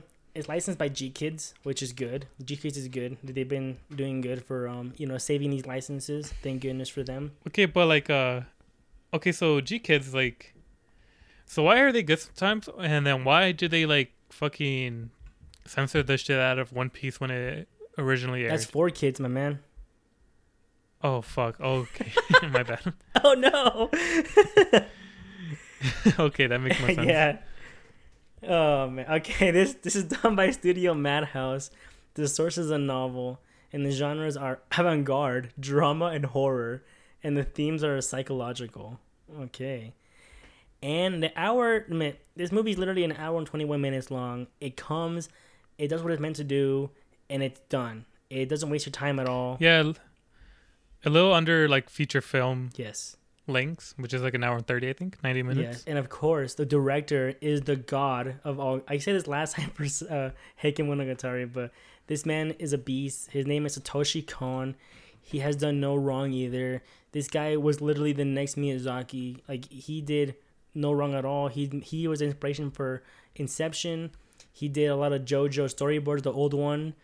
He done Perfect Blue, Tokyo Godfather. He's done no bad things, dude. And it's so sad that he passed away when he passed away in 2010. It was a huge loss to the community because, like, this guy had projects planned out still. And at the end of Tokyo Godfather, his last movie, they had posters of his movie was gonna come out, and it was a new movie he was gonna do, but it never got he never got done with it, and then he passed away. And he was the only person that everybody considered maybe the next Miyazaki because he just did no bad movies so far. Yeah. So it is unfortunate. Also, his name is Satoshi Kon? Yes. He's a director and a character designer. Really He's both. Uh-huh. Okay. Well, Brian, so what made you want to watch this? You know what, Arthur? Go ahead. Sorry to cut you off real quick. No, you're fine. Okay, I got confused, and I confused Paprika with Perfect Blue, and so I thought we were going to be watching Paprika. No, you didn't. When I was watching... I did. Because I saw like 10, 20 minutes of Paprika already. And I just ended up falling asleep just because I was tired. Okay. Because everybody talks about Paprika and Perfect Blue, shit like that, right? And I was watching fucking Perfect Blue, and I'm like, it's not Paprika. Like, the animation style is way different. Like, this is like none of the story that I fucking remember. And because I remember... I was like, fuck, man, I don't know if I'm ready for fucking Perfect Blue. Like, it's kind of a mind fuck. Right, definitely. But then I kept watching it. I was like, shit, this is not even fucking... Like, I didn't know what movie I wanted to watch until I just barely looked at Satoshi's Kon. His fucking profile. Yeah. And it has, like, I guess he had a supporting role in that movie. Yeah. And then I remember, it's fucking Paprika I wanted to watch. I meant to watch Paprika instead of fucking Perfect Blue. So what did you end up watching, Brian? Perfect Blue. Okay, perfect. All right.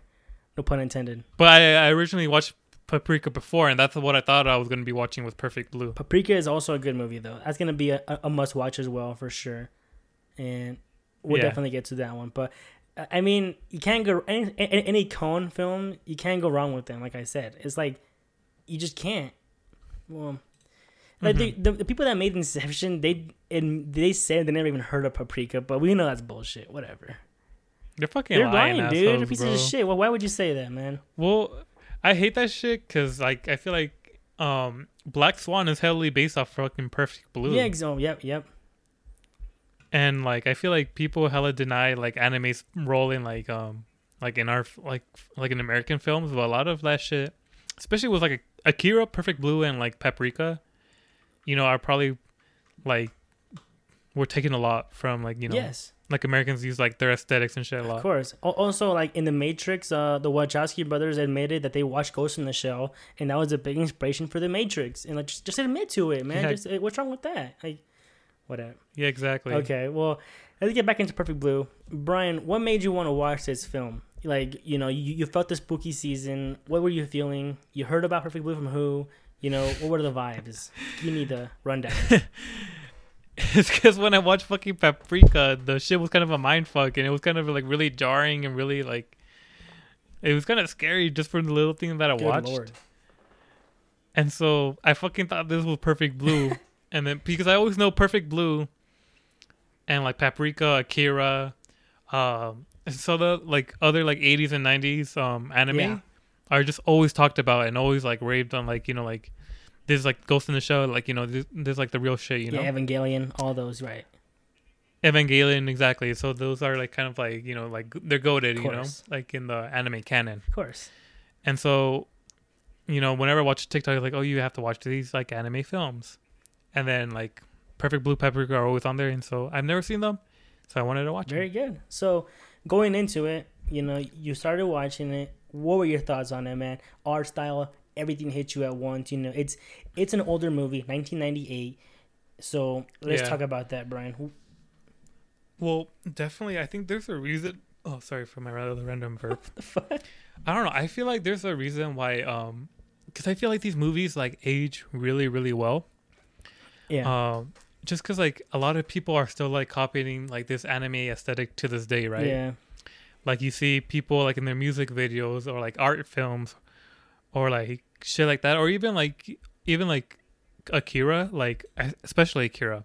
People are still doing the motorcycle slide. People are still like everybody like copying the aesthetics of like Neo Tokyo. Oh yeah. And shit like that. And I feel like even with like Hunter x Hunter, the original one. Yeah. I just feel like, I don't know. I feel like something about like 90s anime, like it's present in Perfect Blue as well.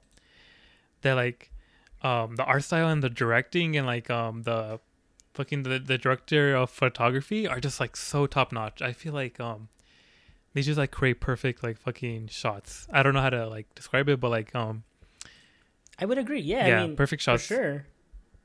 It's one because like the animation is a little wonky sometimes, like not like in a super bad way, but like there's like in the very intro scene, like you have 3 people talking, yeah, and like it just like they don't even move, and like their lips barely move, and I'm like, oh, so I was kind of scared about the animation. Okay, but this is the era of animation about 1990, you know, around this era, 95 to early 2000s, when everybody was going from cell animation to digital. And I think it shows here because everybody was still kind of new at it. And, you know, this gives you the same vibes as Serial Experiments Lain. You got Ergo Proxy. All those have the same kind of like wonky kind of vibe. You know, I think what you're saying is not wrong. It looks kind of wonky, but, you know, it holds up still. Like, you're not going to be like, okay, I can't watch this because, you know, no, it looks, it's fine. Like, even for the time, I think it looks fine either way. Everybody, like, no, there was, for me, no complaints for me. Also, give me, like, Sonny Boy vibes, too. I think Sonny Boy vibes also copied this as well, for sure. Yeah. Well, it's the same studio, though. And so maybe they're just, like, kind of giving callbacks to the 90s and 80s. Oh, yeah, good point. I forgot about that, yeah. Yeah, because like definitely like I don't know, like because like I was watching like York New and Hunter x Hunter, and the 2011 is definitely like way better as like as an adaptation and as an anime, but like some of the shots in fucking Hunter x Hunter, like the old one, are just like freaking like mwah, like I just like love that aesthetic and master like art style and like all that shit. Even like the openings are hella sick. Okay, yeah, Chef's Kiss, I gotcha. And then and this definitely has like that chef kiss too. Like there's a lot of like beautiful scenes and directing and like composition wise, you know, composition of like the shots and shit. Yeah, like it's really really good. Well, okay, I guess let's talk about the movie actually. What is the movie about? Well, do you want to give like a quick like synopsis? Yeah, I mean, yeah, just give me your synopsis real quick. What you got? No, you go. Okay, it's Idol trying to get out of the idol world, while creepy stalker guy is being creepy and won't leave her alone. And as you guys know, once you leave the idol world, it's extremely hard to get into like the acting, the voice acting, all that. So you have to kind of, you know, whatever your agent gets you have to just get. And she gets into some uncomfortable roles, you know, and it's pretty much, I would say, you know, a deep look at the idol world of how shitty it is, really. That's kind of like, a lot of people say that's what the vibes are from here, and I would agree, but it's also a little more real than that, where like you get some psychological vibes with, you know, what's real and what's not, and I think that's like another. Toshi Kon loves doing that, and I think when he did his movie, he was barely getting into that. And in Paprika, he kind of perfected what was real, what wasn't. But in this film, like, you know, you get this creepy Momura guy. He's like, you see him in the beginning, where he's a security guy in the beginning, right?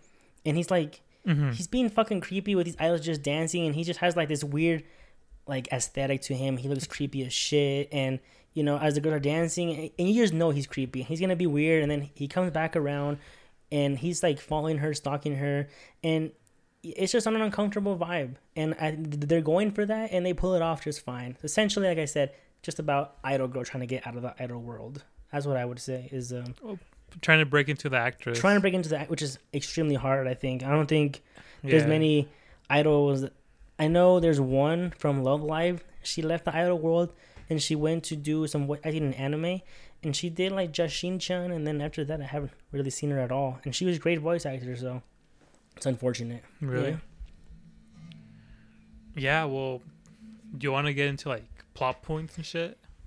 Yeah. So, the first thing I kind of want to talk about. Do you think what's his face? Mamomaru. Do you think he was going to be a villain? Yeah, I got that vibe from the beginning. Obviously, I think they were going for that vibe, and you know. I did think he's going to be a villain, and I guess he kind of was. Because I wasn't exactly sure, because... you think it was too obvious? Because, honestly, I'm not even gonna lie. I think we had to talk about the ending, because, like, I'm hella confused on it. Of course. But in the beginning, I felt like it was, like, way too obvious. Yes. Like, they kind of made him, like... I don't know. I feel like they kind of, like, hella, like, designed him as, like, this hella ugly... well, he is, like, hella ugly, like, fucking... just, like... I feel like they just kind of like made him look like a bad guy from off the bat, and so Loki in the beginning, I thought that he wasn't going to be a bad guy. I thought it was going to be like a red herring or whatever, and that he was gonna turn out to be like, you know, maybe somebody better, or like not the bad guy at all, like maybe his like faults, you know, like try to trick us or whatever. Because I feel like they kind of designed us for us to hate him, you know, absolutely, and to, like, you know, be suspicious of him. Yeah, I think you're right. I mean, I think I'm in the same vibe. I'm in the same boat. I feel like he was a villain, but I'm like, is it too obvious? Maybe he's not such a bad guy. He's just ugly guy, you know, liking his girl. I don't know. I got that vibe too, but you know, I mean, that's what people think. What idol fans are. Exactly, just ugly, grown men that are balding. I guess I don't know. But yeah, I mean, so like, let's talk about some of the scenes, like. You know, there's her apartment scenes, you know, just her day-to-day. It's just nothing special really going on there, but you have little things happening in those shots, like, you know, her feeding the goldfish. That's all she has. And then you have that rape scene, of course, when she gets into, like, I think her agent gets her an act, and then she has to get raped in the scene. Oh, yeah. And, well, I guess that's a trigger warning. I think there's 2 rape scenes in this movie, and so, you know, just as a warning. If you don't like that at all, I mean, this movie is not for you. I mean, it's not like the Itoden deities, you know, it's not done like in a distasteful way, like, oh yeah, at the end of the day she enjoyed it. No, it's like it's for the plot, at least, you know, it's there. But still, if you don't like it, you don't like it. It's fine. But I like that scene. Okay, when she's getting raped, they you know, and she, like, okay, cut, and they have to just freeze right there. He says sorry to her, you know. It's like, yeah, it's not creepy, like, oh my god, I'm gonna fondle her right here. No, it's just, well, no, it's weird because, like, at first he is kind of weird because like he's kind of like moving his head back, like hella weird. You're right, and then but then like he redeems himself. He's like, I'm really sorry, and like he kind of apologizes for like the scene. And then you're like, okay, because at first it looks like, because like the thing they do, they make everything so unsettling. They do, man. And so like you're watching the scene progress, and they yell cut, and then like he's just acting weird. Yeah, it's true. But then you see him go up and apologize to her and shit like that. But yeah, sorry to cut you off. No, that's all I was gonna say too. Yeah, and then you got the creepy photographer too that looks creepy as shit, man. Like he specializes in photographing, I guess, women. It's strange, but nude, of course, yeah. And of course, once again, they gave him that creepy ass look. Everyone here is creepy, man, except for the idols. They're beautiful. Well, it's like, yeah. Well, I think everybody's eyes are like low key all whomped, and like,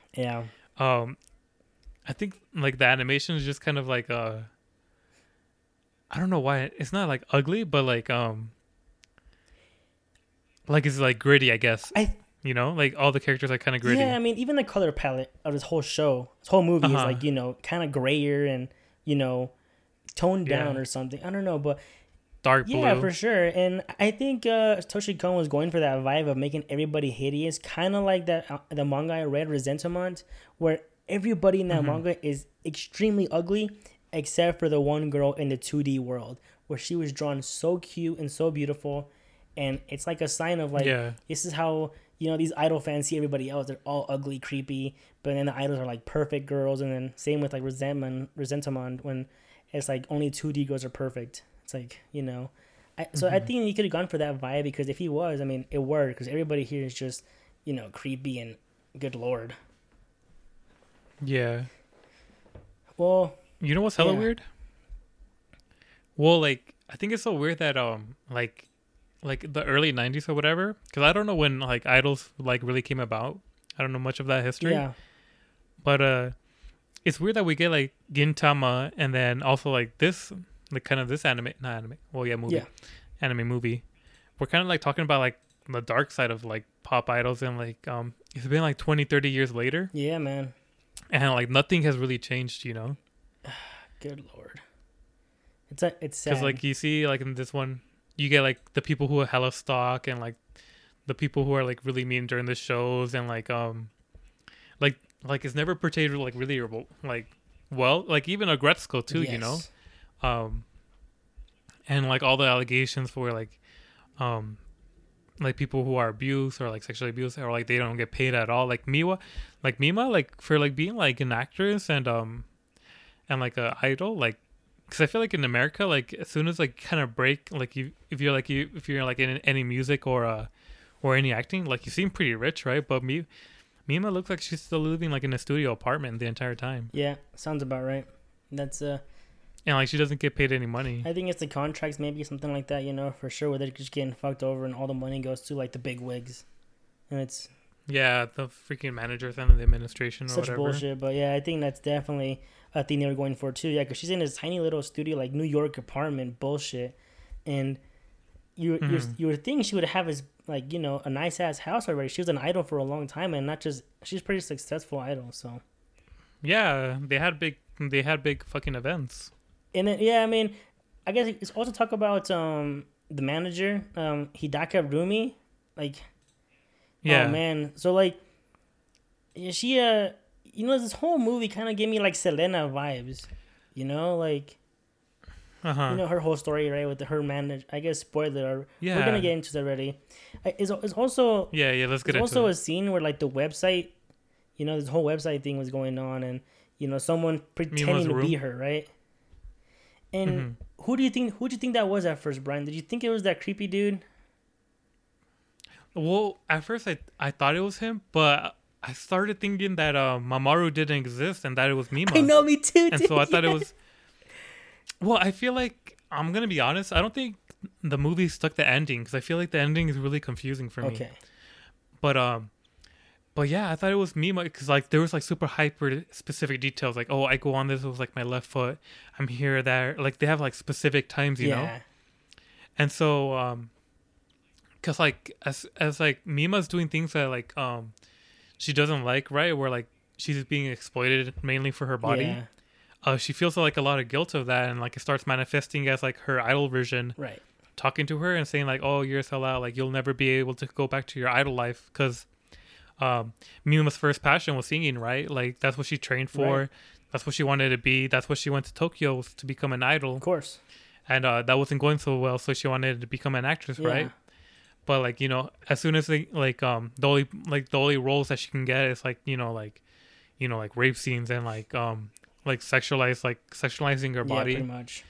Just like she can get famous, like the more guilt she feels over it. And so I thought, like, because I started thinking that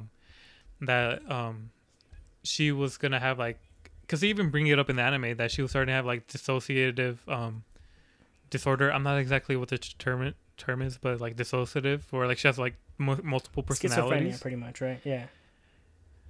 Yeah, and so that's why she was hella confused why uh she like okay, never mind. I think I'm getting too far, but yeah, I at first I thought it was fucking uh I started to think that it was Mima like doing it, but what about you though? I thought, I mean, yeah, so obviously at first I thought it was Mamoru. I'm like, okay, it's this guy being creepy, thinking that he can be her. Mm-hmm. But and then, yeah, a lot of the time it just seemed like Mamoru wasn't going to exist. So I'm like, okay, what's going to happen here? And then when he finally attacks her, right? I'm like, okay, maybe he is real. Or is it in her head? Yeah. Like, it was confusing still. I understand that. But, and then I think it's one of those things, even at the end where, it's all said and done, you don't really know, and what that's happened. Right. And obviously you find out later on that Hidaka Rumi is actually the one that's running Mima's room, and which is the manager. And of course, this is like the weird scene you see where it's like she dresses up as Mima and she looks just like her, and you see her doing like this weird Ghibli kind of running away scene, jumping on rooftops, wee, all this weird shit. she was Totoro, where she just like magically like fucking floats. That's what I'm saying. To place to place. Which is so weird. But and then she chased her, and then, she finally got to look at herself because I guess she doesn't like herself, and she used to be an idol back then, and now she's jealous of Mima as it goes. Which, like I said, it gave me some hardcore Selena vibes.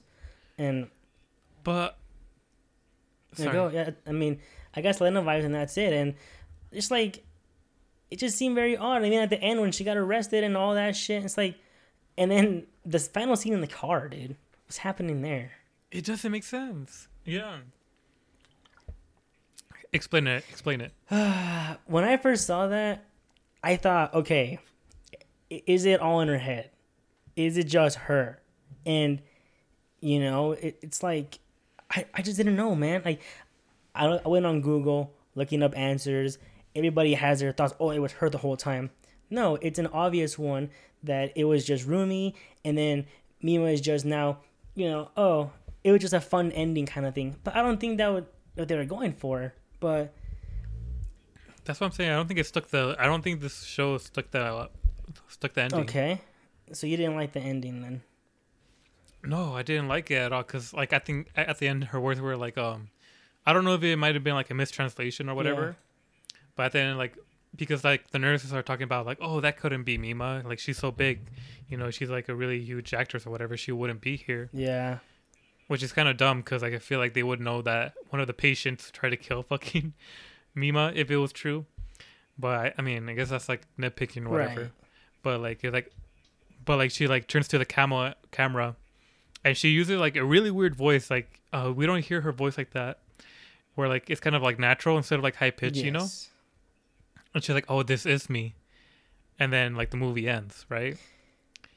And so I feel like my only problem with it is I feel like Rumi was just thrown in out of left field because like the entire time she never seems jealous, and she seems like to genuinely care about Mima because she's not mad about like she's not being an idol no more, because she does push for her to be an idol again, right? But that's because like all the roles she's getting for the actress is just being really horrible. Like they're making Mima feel really uncomfortable and like regretting it. Yeah. And Cham is doing amazing at this time where like they broke the top 100s and they're doing really well. And so the entire time it seems like Rumi is actually being like really supportive and like not jealous or whatever at all, because she's not like necessarily against like actress part of her career. It's just like the things she's doing to become an actress is what, because it looks like she's looking out for Mima the entire freaking time. And so I hated this thing where oh she was jealous this entire time, and she was doing Mima's room. But I thought I don't even know if Mamoru still exists though. Like that's the thing. I feel like he existed. I feel like he did. And the thing about Rumi, I really think that just because you care and you pretend to care doesn't mean you can't really be jealous of somebody. Like sociopaths do it all the time. Like I don't think that's such a like, oh, I don't know, maybe it bugged you, but it didn't really bug me. I thought it was fine. I thought, yeah, she could have been caring and whatever, but that doesn't mean that at the end of the day she's not jealous of her. Like, she's trying to, I don't know. I can see that happen in real life. People are fucked up.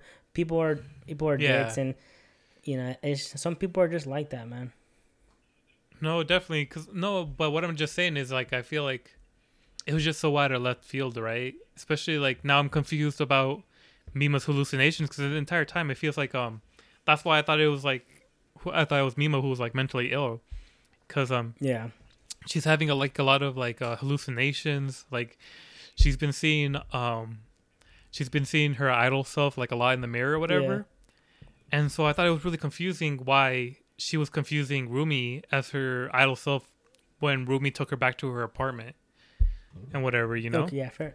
And so like I don't know why Mima would see her that way if she wasn't like if like were all of like the people like, was it like, whenever the idol Mima came out to kind of like tell her how like she's making a mistake, were those all Rumi, or was it just like this one instance where it was Rumi and she was confused that she's killing herself, No, yeah, that's the question, I guess, right there, because it's just so odd, man. It's definitely a discussion piece. And then the whole thing with the truck. Oh. So what do you think?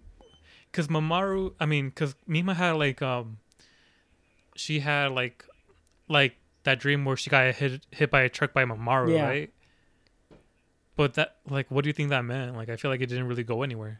I mean, is it just a dream?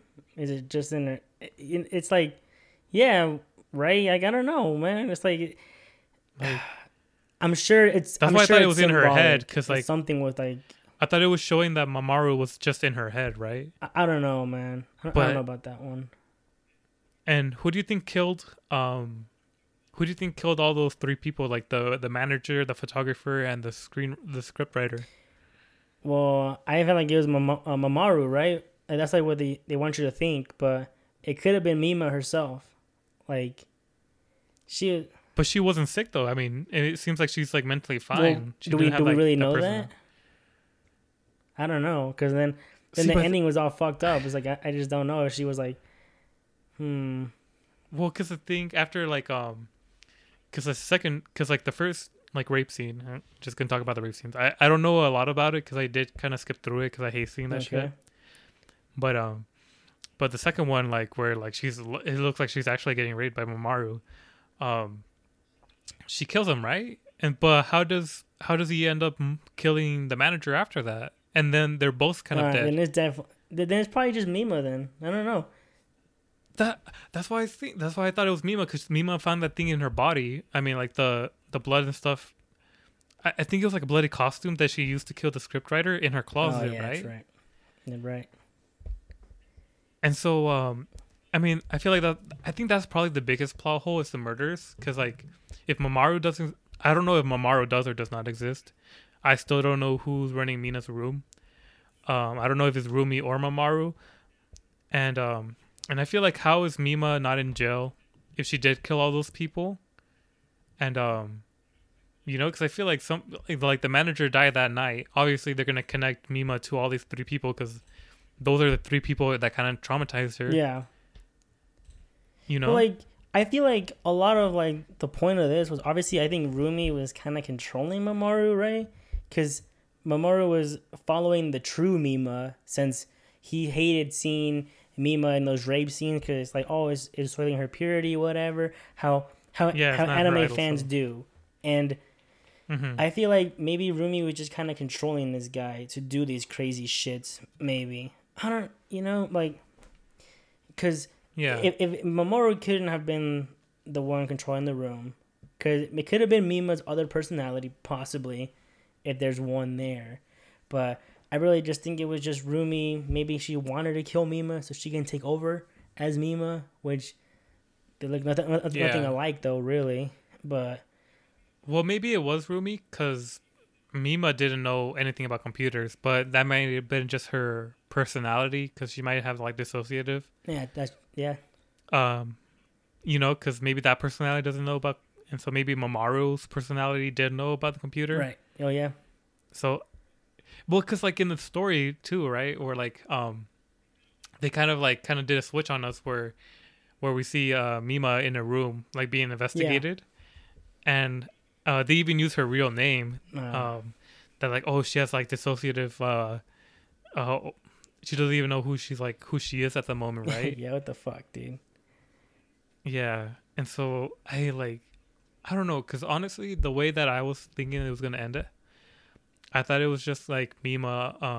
I thought it was gonna be a story about like an idol who, who tried like to break out of it, but like was exploited and ended up killing all of her, all the people who wronged her, as like this dissociative like identity, and just kind of showing how toxic the idol and entertainment industry is. Yeah. Like, especially what women have to do just to like get a break, of course.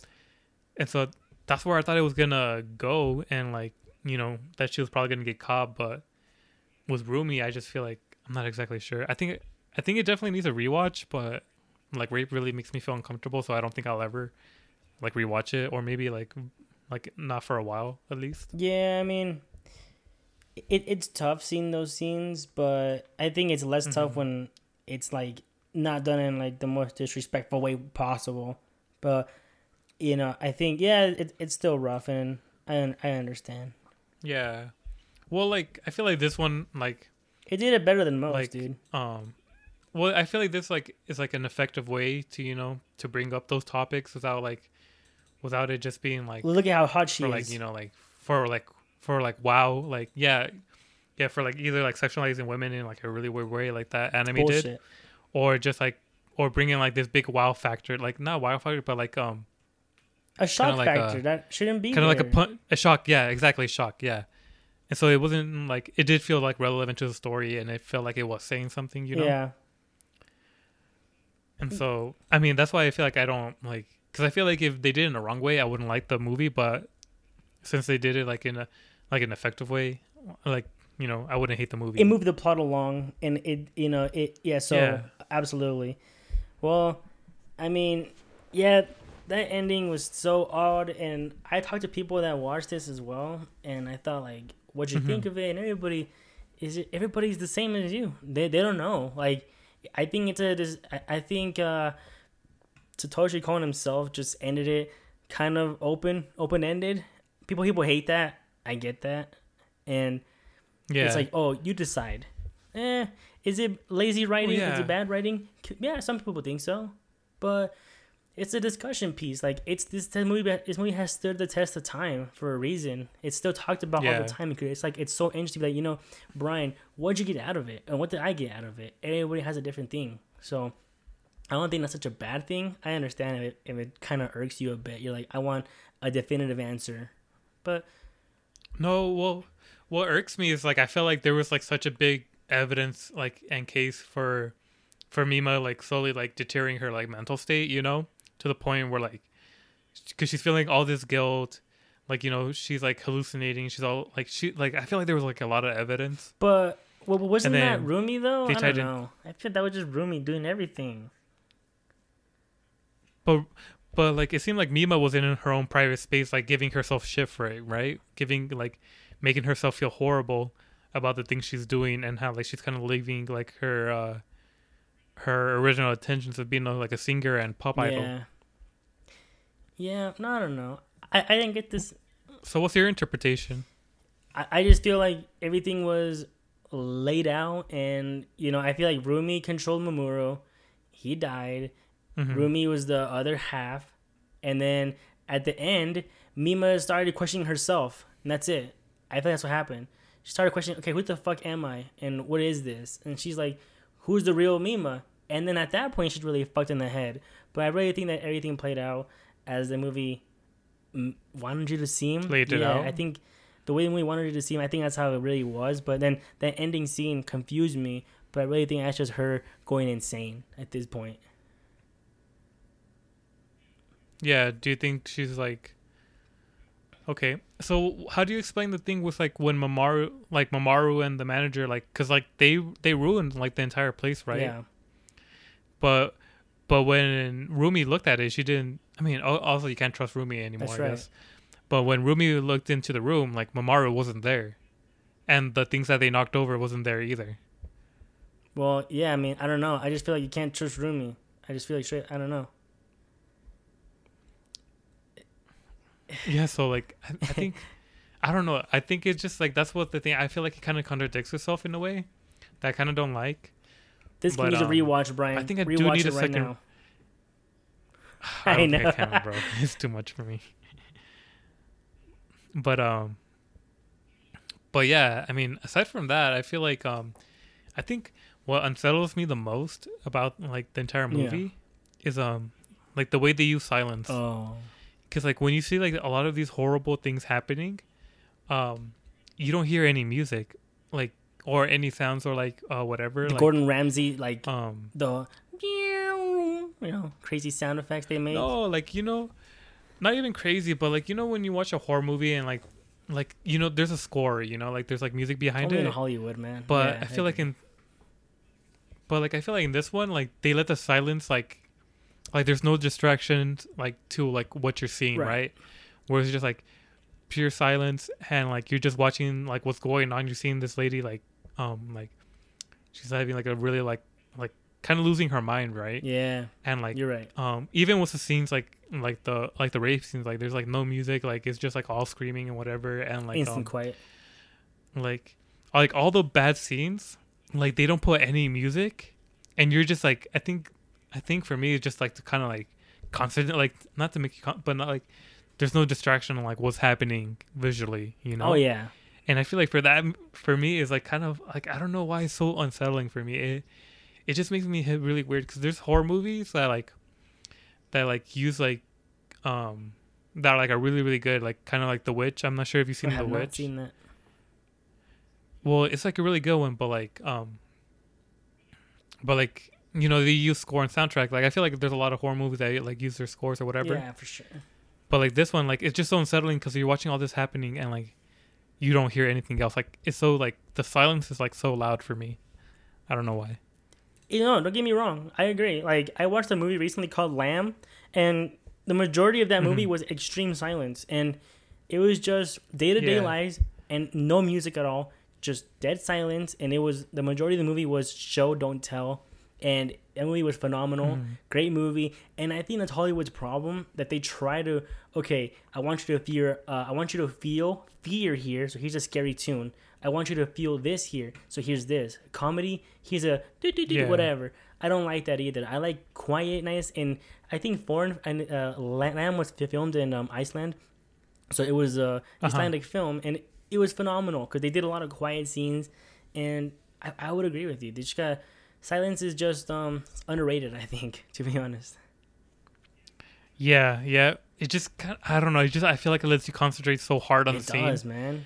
And it's just really weird because I feel like I have a hard time watching 80s and 90s anime, like adult ones or the psychological. I don't know what it's called, but I feel like there's kind of like a couple movies out there, like Akira, where it's just like it's so unsettling, like watching all like the body horror and like all the like, because like some of like those 80s and 90s anime can get like really graphic. Yeah. And like show you like really jarring things, and like a lot of times they don't have music, and like they have a way for you like to concentrate on it, and just makes it feel like really weird. Because I feel like I do have like a tough time watching those films. Yeah. Well, I mean, with that, you want to give it a rating, or you want to give it a final thoughts, man? I think I've said everything. Yeah. Do you have anything? Well, okay. I guess you asked me about my ending interpretation. What about yours then? Did you even say? What was your interpretation of the end? Or are you just confused? You got nothing? I was telling you how I thought it was. I was telling you how I thought it was, but I guess I guess kind of like the way it presented it to me is that kind of what you say was like really, really laid out, and like Rumi was maybe like conspiring or manipulating Mamoru with Mima's room and shit like that. But was like her final line, I'm not sure if she's just saying that she kind of accepted like doing this roles and like all right, kind of like gave up the whole thing was idle, and she kind of like accepted like, oh yeah, this is me, like right. like okay, like this more like risque version of her is her true self now, or I mean I think that might be the evidence, but like I don't know why, but it just sounded scary because like because like because they made her voice seem like really different, like throughout the entire show. Like I feel like she's talking like really high pitched stuff. Yeah. Like, you know. And so, but like she says it like in such a weird, like unsettling way, where like, yeah, this is me. Like, hey, like the way she delivered the line was like really god tier voice acting. I feel like Mima's voice actress is just really god tier, because she had to do like Idol, from Scared to fucking Blood Curdling, from like Serious and Stern, and like just like a shitload of different emotions in like one Yeah, role. I mean the horrible rape scene. That's not. It's like, yeah, it's for sure, man. It's kind of underrated. Yeah, like there's a different. Yeah, like a really like a wide variety of different tones, yeah,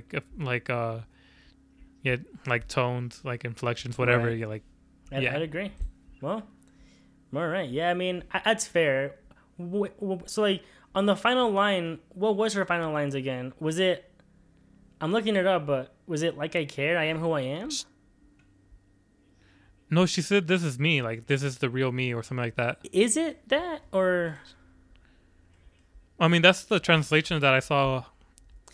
I'm seeing one that says like I care, I am who I am. So maybe I forget what it was. I think it might be a translation issue. I'm seeing, because the one that I saw was like this is the real me. Okay, well, I think they both work either way. I think like I care, I am who I am. I think they both work anyway, but yeah. I had to hear it again in Japanese, see how she says it. Because maybe if she says Shiranai, then it's definitely like I care, I am who I am. But anyhow, you want to give it a rating, boss? You go first. Yeah, I'm going to probably be... I mean, I feel like even with this movie not having any answers, this movie's phenomenal. It's great. Like, you know, it's a creepy film, and it does horror more than like most horror shows try to do, and most horror movies. Horror, yeah. And it's creepy. It's a thriller. It's a creepy thing. The silence is, like Brian said, it just gives you that eerie vibe. Everybody's so ugly and creepy. You're like, what's going on? You get emotional. You get sick in the middle of this, and it's like, you know, it feels so real, which I think is why you had a hard time with it, Brian, because like it feels like a real movie, and when it does that, it hits closer to home. For me, this movie is like almost perfect, even with that ending that's open-ended. I don't think that's a bad thing. It's still, you can talk about it, and it's fun to talk about it. I don't think it needed, and I don't think there's many plot holes like you said. Even with that, I think they were kind of explained. If you think about how he laid it out with the bullshit thing she's seen, maybe it didn't happen. I don't know. That's how I'll portray it for now. But if you want to call it lazy, that's fine. But for me, I'm gonna give it a 9 out of 10. Okay. I liked it a lot. Yeah. I mean, I think for me, I feel like the art is really good. Like, I just really love like 90s and 80s. Like, I love the style. I love the directing, the composition. I love all of that. Fuck, bro. I feel like I had to give it a little bit lower because, like, I feel like the evidence for me was like Rumi was just like really out of like left field for me. Okay. Fair enough. That's how you portray it. That's how you portray it. You know, I don't know. I can't argue with that. Like, I don't know. Yeah. No, for sure. Yeah.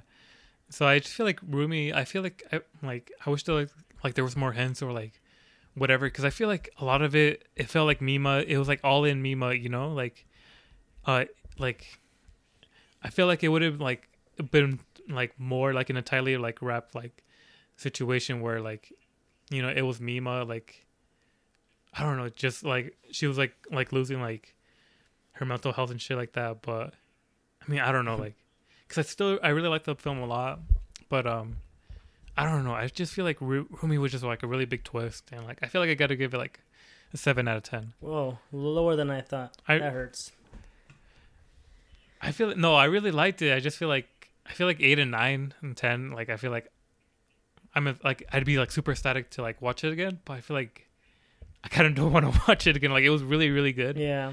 And like I feel like it's definitely not average. I think it's definitely above average. And I think, you know, like I think maybe like, yeah, I feel like if it was like less rape scene, I'd probably like be willing to watch it more. But I feel like I'm more comfortable like a 7 out of 10. but it's really good, and I think it is like above average film for sure. Okay, fair enough. Well, I will tell you that this is Satoshi Kon's darkest film. After this movie he made, everything else is not nearly as dark, like Paprika and Millennium Actress and Tokyo Godfathers. They're actually all very wholesome shows. So maybe, yeah, really? well, mainly Tokyo Godfathers, very much a wholesome show, and even Paprika. I would not not wholesome, but it doesn't. It's not like this one. There's no rape. There's no really? Rape, and it's just Inception. Well, Paprika. Yeah, Paprika just gave me like really weird, like kind of like hella like fucking with your mind type shit. That's why I thought it was gonna be more scary. Well, that's why I thought it was like be scary. But maybe Perfect Blue's like the scariest one. No, it definitely is. There's not one that's close to this one. It's Satoshi Kon's folder just yet. Well, not just yet. I mean, it's all he has. So, all right. Well, yeah. I mean, 7 out of 10 is that's enough. I'll allow it, I guess. Yeah. But like, I don't. So like with this director, would you give him another shot? Then go for another movie. Hell yeah. No, I feel like it was directed pretty well, and like. Okay. I don't know. I feel like maybe this is a movie where you need multiple time to ingest. I mean, I feel like Monogatari is like that, where like I need to, like when I gave the one with the sisters, whatever. I think I gave that one like a 7 out of 10 too, and then I switched it to 10 out of 10 after I rewatched it. But that's true. So maybe this is like a movie that needs like multiple screenings, so I can like really like solidify how I feel about it. Yeah.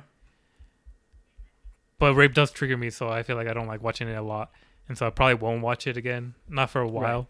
So who knows? I think I can definitely see it scoring higher because a lot like it's really there. Like I feel like a lot of the way they do it's like really masterful.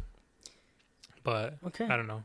Just for me personally, it didn't like hit like I didn't enjoy it as much. That's you know. Fine. Yeah, I understand.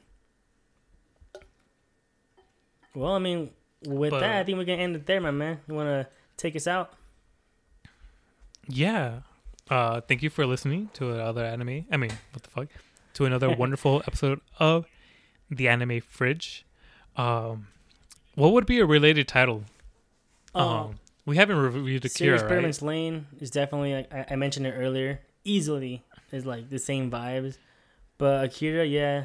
What's like a 90? Oh, maybe fucking watch our first review, fucking Redline, you know, Madhouse, kind of older-ish, you know. No. What would be like a similar review? Maybe fucking Grave of the Fireflies. Did we review that? No, you don't want to watch it. You're a bitch. Or do we just talk about it and how fucking like?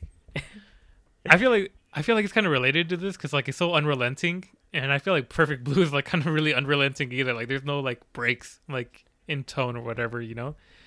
Like it just slowly gets darker and darker and darker. Maybe, but the thing about Grave of the Fireflies, like everything about that movie is essentially made so you focus on everything around them, not them. Like this movie is about her, more like her. But that's true. Grave of the Fireflies is complete opposite. That's why they animated the kids kind of, you know, with a basic art style, as he said himself, and everything is just about everybody is happening, everything else. More like if you watch Grave of the Fireflies, watch Barefoot Gen. That's pretty much the same movie. After, but horrible too. After war effects. But damn, well, maybe check out Agretzko because you know fucking. Okay, you mean our review we done? Okay, my bad. Okay. Yeah. Like, what would be similar to like, to this show? I don't think it is. I don't think we review much from the 80s and 90s like maybe movies. Shogun Roku. Maybe I'm trying, but other than that, no, I don't think we've done anything like this before. Yeah, because we haven't done Akira either, and so because Akira would be kind of like not similar, but it's something I'd plug in. It'd be something I'd plug in. But aside from that, follow us on Facebook, Instagram, Anime Fridge. Email us at animefridge@gmail.com. If you have a free Funimation account that well, not free, but if you have an account that you're willing to share for me and Arthur, I mean, come on, like. Make it easier for us. If Funimation sponsors us, man, we will gladly sell out. Exactly. That I feel like that's the point where we make it when we get like Verb and Crunchyroll and fucking Funimation accounts for free. That'd be epic. That would be the life. But fuck. I'm Brian and he's my senpai Arturo Chan and fucking Jenna. Bye guys.